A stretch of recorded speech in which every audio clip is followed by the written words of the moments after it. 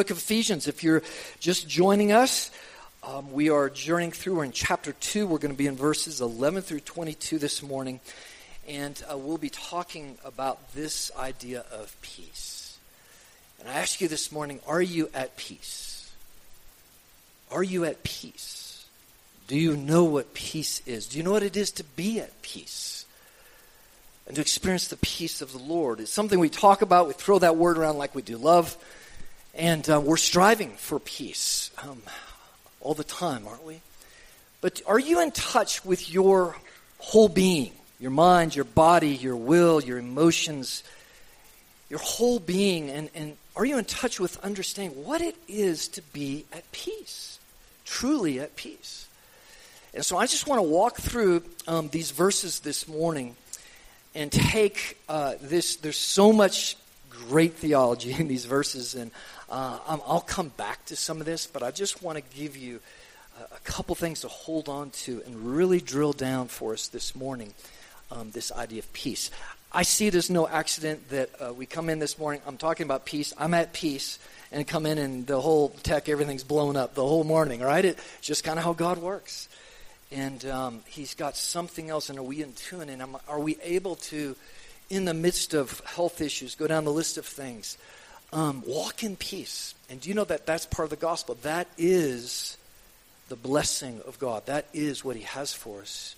It's a fruit of the Spirit. So this is it. It doesn't come by way of politics. It doesn't come by anything humanity can do. Oh, we can strive for certain levels of that, obviously.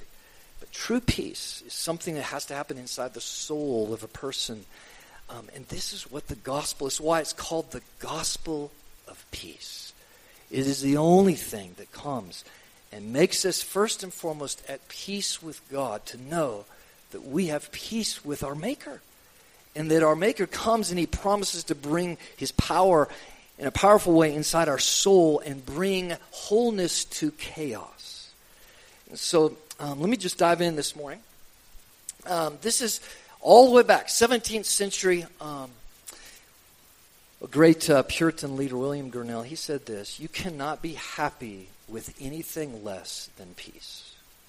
But you do not need anything more than peace to fill you with true joy. Now, I just want you to think about this for a minute. You cannot be happy, and what he means is true peace here. Not the peace we try to create, that the world tries to lead us into, but true peace. Is that we cannot be happy with anything less. We were created for that. We know when we are in the midst of chaos. We know, right, when we have worries and fears and anxiety and all these things, and our whole culture, right, in a place of not peace. And there is no substitute. In other words, and so what I just throw out to us is to really drill down and get in touch with my soul, our soul. Am I at peace? And if you're here or watching and you're just not sure where you're at, not sure where you're at with the church or with Jesus or God, I ask you just to really think deeply about this and encourage you to keep boldly seeking peace for your soul. And to seek out God and his answer and his goodness of what he has. And as we're going to see, Jesus is our peace. He's the only one who's come to make peace between us and God and ultimately to bring into, right, this world. And you do not need anything more than peace to fill you with joy. In other words, all the things we think that make us happy and that we do to try to fill that void, that deep, and maybe even cover up that deep longing for peace inside us, actually, there's only one thing, and when we are at peace with God, when the presence of peace by the power of the Spirit is inside us, is the rest of pure joy is there, and all the rest of our circumstances we can walk through and be at peace. That is what Jesus came. That is the life of peace, the life lived with the Lord, to hold on, right, to him in the midst of this. And so, what is peace? Verse 14, we'll get to it in a second, but Jesus says, the Word of God says, for he himself, Jesus is our peace. I just ask you, is he your peace? Now, you might, claim to be a believer or a Christian for your entire life or a long period of time. But have you made him your peace? Colossians 3 tells us to let the peace of Christ rule in our hearts. Be the umpire of our heart. And I'll come back to that in just a minute. But have you let Jesus be your peace? Or are you being pulled into the rat race of chaotic, just the very next thing on the calendar, pulled here and there and everywhere, chasing kids around, letting the kids dictate where you're going, all of this stuff? Or is there a sense of peace? And do you carry that peace? Not only is he your peace, but do you carry that peace? And so I did the best I could to just give a broad or a biblical definition of peace. Peace is only possible through faith in the death, burial, and resurrection of Jesus Christ. It is a fruit of the Holy Spirit. That's Galatians 5. A work of God in bringing wholeness, healing, and salvation to the human soul that was fractured and chaotic because of sin. It is through the gospel of peace that people of all nations are able to be one with Israel, the Jews and the Gentiles one now, as saints and members of God's eternal household of what he is going to do. So with that said, let's dive in. If you have your Bibles, I hope you'll bring your Bibles. Hope you bring your paper Bibles. It will bring great peace into your time with the Lord if you just have paper. Trust me. Therefore, remember.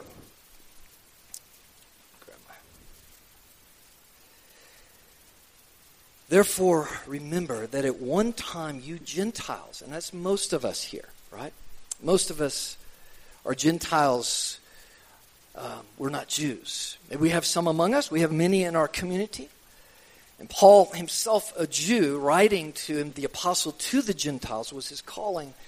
And if you were here last week or listened to the first part of chapter 2, he's calling the church to remember who we were, the status of who we were before we were saved. And he's carrying on that theme of but God, as we talked about last week, is that we were lost. We were running in our own rebellion, but God intervened with mercy and love and sent his son right after us to bring us right back into relationship with him. And Paul's on this same theme, but he broadens this to the bigger picture of the church and what God is doing in the history of the world. These verses have confused many people because it gets into deep water, but hopefully I'm going to lay out just the simplicity, powerful truth that why this is here. It says, therefore, remember, at one time you Gentiles, in other words, all the nations of the world except the Jews, were in the flesh, called the uncircumcision by what is called circumcision, which is made in the flesh by hands. Now, he's making a little play here, right? In other words, the Jews, God's commanded them, what separated them all the way back to the Abrahamic covenant was circumcision. And it was very clear to tell the difference between somebody who was Jewish, the family, and those who were Gentiles of the other nations. And he makes the point by hands because he's showing that God's plan is larger, that there's a circumcision of the heart that he is going to accomplish through Jesus and the gospel. Verse 12, remember that you were at that time separated from Christ, alienated from the commonwealth of Israel, strangers to the covenant of promise, having no hope and without God in this world. Now this is powerful to understand, is that God came to this world. He created the world, and we can go back right to how the nations began and everything. And God chose one nation because he needed to have a nation, a people, to send his promises through, to be a light to the other nations, and to bring the salvation through one man so all could eventually believe and be one. And that was Israel. Now, folks, we have a lot going on in the world, and I'm going to tag back to this, why this is important to understand when it comes to peace, especially in an election year, especially in the midst of all the unpeace that is mustered up in the midst of politics. God is in control. He has a clear plan, folks. But listen to this. But now, in Christ Jesus, you, all the nations of the world, who once were far off. Remember the temple access. It had one wall, right? The outer wall. The Gentiles could only come so close. Unless you were Jewish, you couldn't get past that. Let alone get into the priest, get in any closer, especially into the Holy of Holies, only a priesthood. And that was called the wall of the Gentiles. Right? keeping the nations out. Though Israel was commanded to be a light unto the nations, that's the rest of the story of the Old Testament. But now, in Christ, you who were once far off have been brought near by the blood of Christ. For he himself is our peace, who has made us both one, and broken down in his flesh the dividing wall of hostility. All of the barriers, the law, the covenants, the promises. The access is to everyone, no matter what tongue, tribe, or nation we belong to, because of the blood of Christ. By abolishing the law of commandments expressed in the ordinances, that he might create in himself one new man in the place of two, so making peace, and might reconcile us both to God in one body through the cross, thereby killing the hostility. And he came and he preached peace to you who were far off, and peace to those who were near, the Jewish people. For through him we both have access in one Spirit to the Father. Hallelujah. So then you are no longer strangers, church, or aliens, but you are fellow citizens with the saints, members of the household of God, built on the foundation of the apostles and prophets, Christ Jesus himself being the cornerstone, in whom the whole structure being joined together grows into a holy temple into the Lord.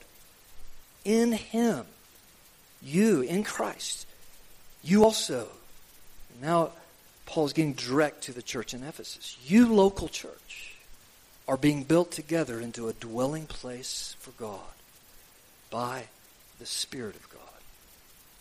The Word of God. Okay, well there's a lot there. So I just want to break down this passage in the sense of God's larger work in history of bringing about salvation and moving history towards God's ultimate things, bring all things in heaven and earth together. This is Ephesians 1:10, and he does that through the blood of Christ.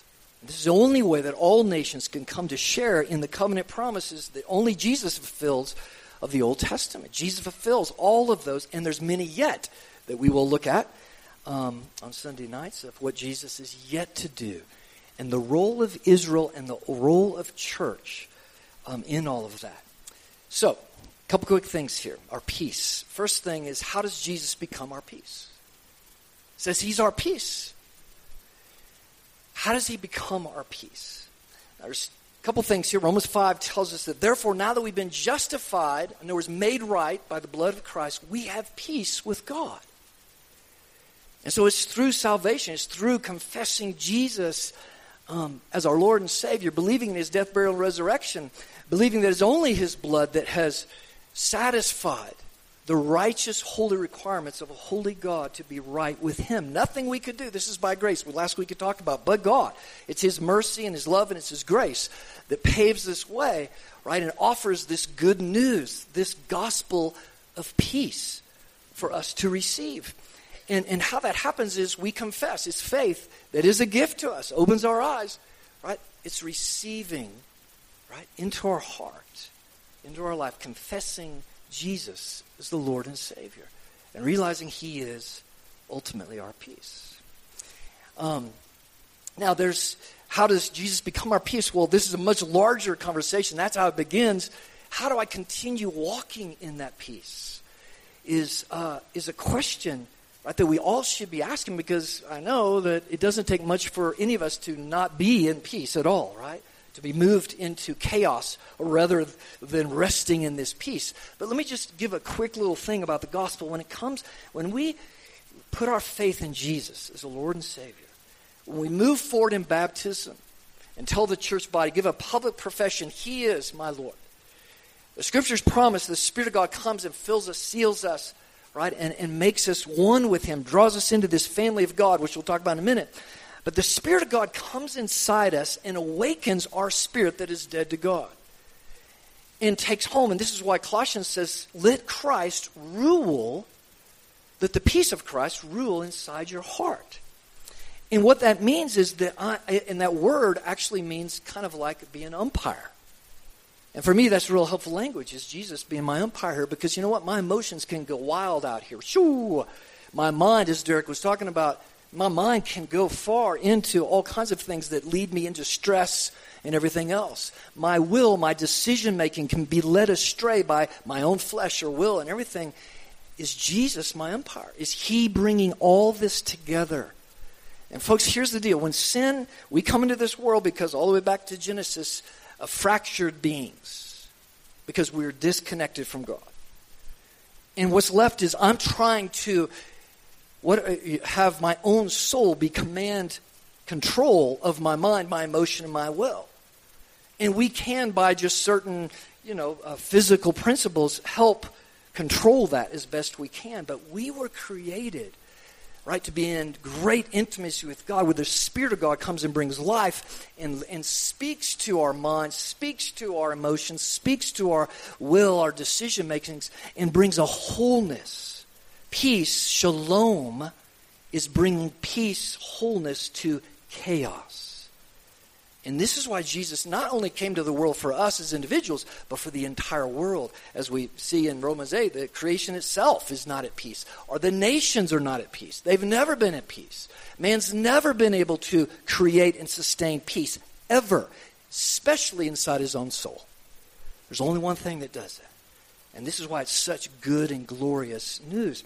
And so the role of coming together in discipleship and engaging with one another is to push one another, hold one another accountable, and pray with one another God's promises of wholeness and healing, that we would learn to walk in that peace, which is a fruit of the Spirit of God, active in our lives, that we would be people of peace. And all through the Scripture, we see Jesus in John 20 where, he had been resurrected and all the disciples were scared and huddled in the house, and he just shows up, right? Whoa! And he says to them, peace. Be at peace. I'm here with you. And in John 14, he tells the disciples, he says, peace I leave you. Peace I leave you. You're to be people of peace because of what I've done for you, and I will never leave you. And my Spirit, right, is upon you, the Spirit of peace. And then we see a principle of the kingdom, God's people, that should be growing among us as we walk in discipleship with Him is the Sermon on the Mount. All right, it's chapter 5 of Matthew, verse 9. It says, "Blessed are the peacemakers, for they shall be called sons of God." Is one of the main characteristics of being part of the body of Christ, being a Christ follower, is a peacemaker, that we carry that peace with us. And this is why Jesus said, he sent the disciples out and to minister and everything. When they enter a household, he said, let your peace rest on that house. Is you need to realize the power, the influence, the environmental change that you carry with you, that you can bring into a situation to bring peace. And so in the workplace, when things are crazy, at home, when things are chaotic, right, you're to be a peacemaker. You're to bring the peace of God into that situation, into tough situations, is to be people of peace. And we'll come back to this as we journey into some of the practical aspects of Paul tells us later in Ephesians practically. How do we do this? My simple call and ask of you is, hey, are you in discipleship? Are you linking arms in the body of Christ to learn how? This is not an individualist thing. It ain't going to happen just listening to podcasts. Isn't it happen just showing up to church every now and then? It only happens in the context of face-to-face, ongoing, intimate involvement with each other to flesh this out, right? To pray for each other. How? How do we do this? How do we walk as people, right, of peace? Second question, how does the confidence in God's plan for history give us peace? Wow, that's a big question, isn't it? Especially 2024, we got an election year. We got wars around the world. We got all kinds of, you just go watch the news. It's doomsday. I mean, you got all kinds of stuff, right? Enough to 2 seconds and there is peace gone, right? In that place. Just a little side note, a little practical thing. I don't know how many of you grew up where the TV is always on in the house. But I just want to give a little practical thing. If the TV is always on and you have either CNN or Fox or whatever on there, BBC, whatever you watch, I can promise you right now, you will not have a household of peace. Just a real practical thing. Ain't going to happen. What you have is all kinds of things speaking out into the house that is not going to be peaceful. Just watch your own countenance after you watch it for half an hour. Right? Now, we got to be connected. We got to be in tune, of course. But what I'm saying here is, here's our peace, especially into this year where, honestly, we have no good options, and it's going to be crazy. And we don't know how to talk. We don't know how to talk policy. We don't know how to listen to one another. We don't know how to be logical. None of that is gone, right? And we need to pray for the restoration, and we need to model peacemaking. Sadly, the church gets sucked into this whole thing more, not from a standpoint of being a peacemaker like we should. But folks, here's the glory, and I'm just going to barely touch on this because just time. We'll come back to this. But folks, here's the deal. In the very beginning, God had it on his heart, the idea of church. You, before the foundation of the world, you were on his heart. Now, that's something to rest in and to give you peace in. You were not a blip. Don't listen to the words of the enemy that have crept into education, everything. You're not some soupy concoction of chance. You are creating the image of God. God knew you before he created you. You are special with a purpose, and God wants you in his family, in fellowship with him. And he wants that of all nations, but to carry out this purpose, he needed one nation. He needed one nation. It began with the father Abraham, who began Israel, right? The God's people that he gave the promises, the covenants to give all kinds of lessons that we learn from the Old Testament, right? But that wasn't good enough. God, how is this going to get out to all nations? How was a people, Israel's to show us, how can you dwell, just read the context of the presence of God among his people, touch the mountain, you die. How is that going to work for a lifetime? And folks, in God's heart was this glorious, glorious, wonderful news of the gospel that he was planning to send his son, and the son was willfully to come and to give his life so that all of those things, the fulfillment of what it takes to dwell, truly dwell, walk in the presence of God, could be accomplished, for God's dwelling to be among our people, for heaven and earth to come together again. Only Jesus. It's the glory of the gospel. His blood once and for all made the proper atonement that took my sin, your sin, the sin of the world. Made that access, right, to the Father. And God has been working through history. This is what our eyes need to be on. Not these geopolitical things, sure, get part of it, but God's moving. And his primary eyes are on his church, his people in every nation, and where the church and our people coming from that nation into his family. That is his heartbeat. Do you realize that? It's not the power games that are played. His ultimate goal, he uses all that, Proverbs says, like water in his hands. His goal is to get a family from all nations of the world and all of history. We're in the times of the Gentiles right now. As it says, in the time of the church age. And we'll get to this in chapter 3. Again, this mystery of what God is doing now through his church that represents the kingdom of God and is to be the people of God and to be this expression of heaven coming to earth. Right? And God's carrying out his wisdom because it's through his church around the world that he's calling children now from all tongues and tribes and nations. And this was an awesome, amazing, overwhelming thing to the Jewish people, to Paul himself, who was called to be the apostle to this, to see what God was doing in all this. And so, again, just real quick here, but we're in the church age, and what we're going to dive into in the scriptures, this church age is going to end. The church, Jesus says, you need to be about getting this gospel out. Is that we're to partner with him, this good news of bringing peace to human souls. Because at some point, this church age is going to end. In Jeremiah 30, the time of Jacob's trouble, the tribulation, it's going to flip back around where Israel is going to be more the focus. Now, we'll come back to this. It's absolutely critical to understand.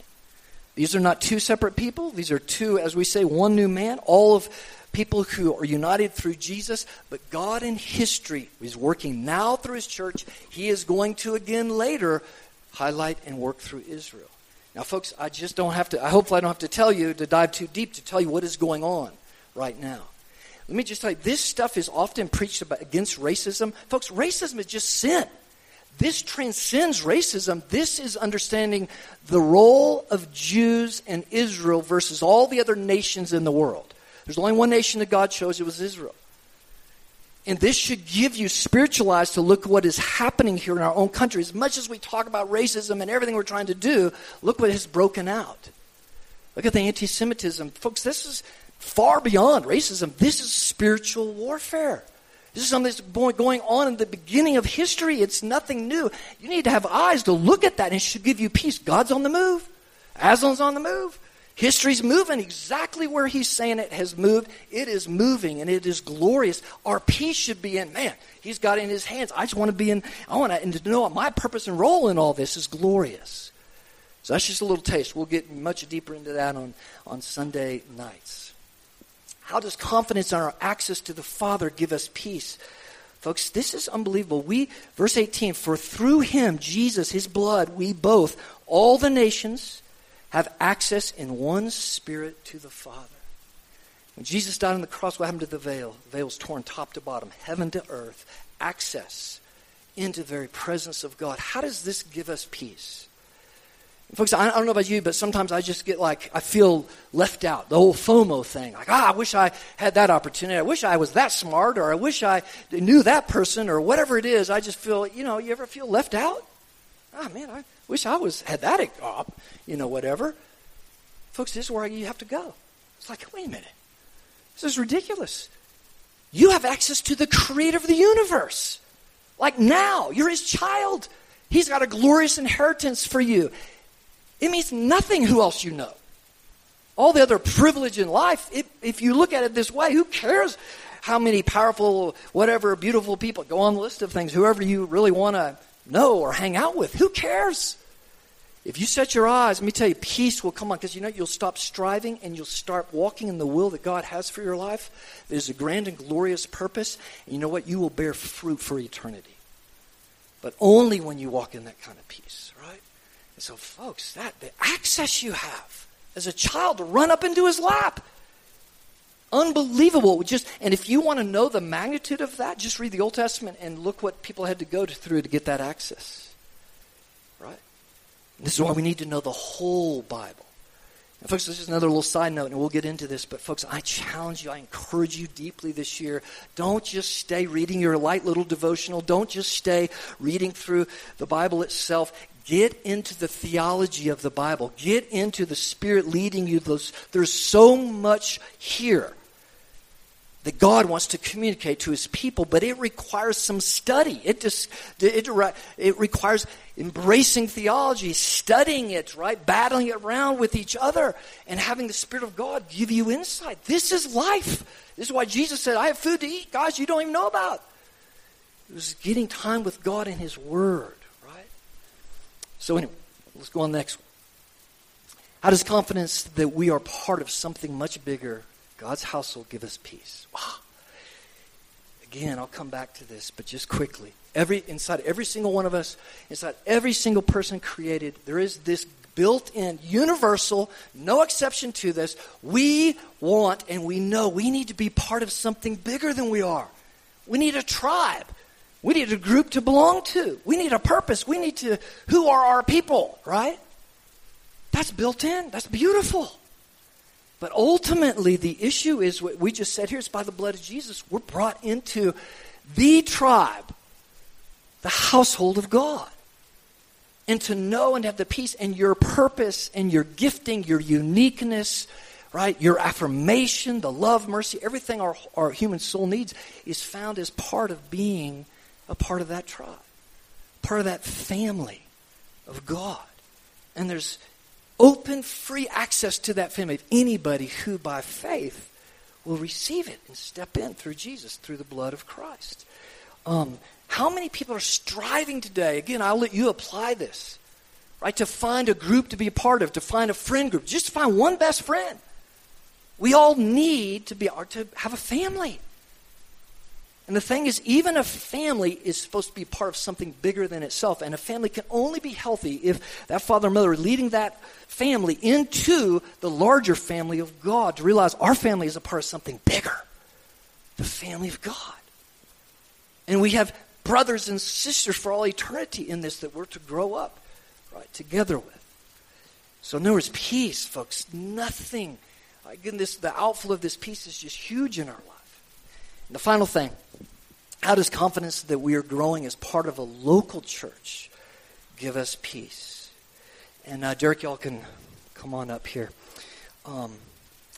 Verse 22, in him, in Christ, you also are being built. So this is where Paul changes, and he gets very specific. Church, local church. You. And I'm going to just make this very personal for us. You. Crossroads. In Christ, you are being built together into, listen to this, a dwelling place for God by the Holy Spirit. That's what church is. Church is people coming together, seeking God, and making this a place where God's presence rests by the power of the Spirit of God. And again, I'm going to come back to this. But so many believers are not experiencing the peace of God because they're not planted in a local church.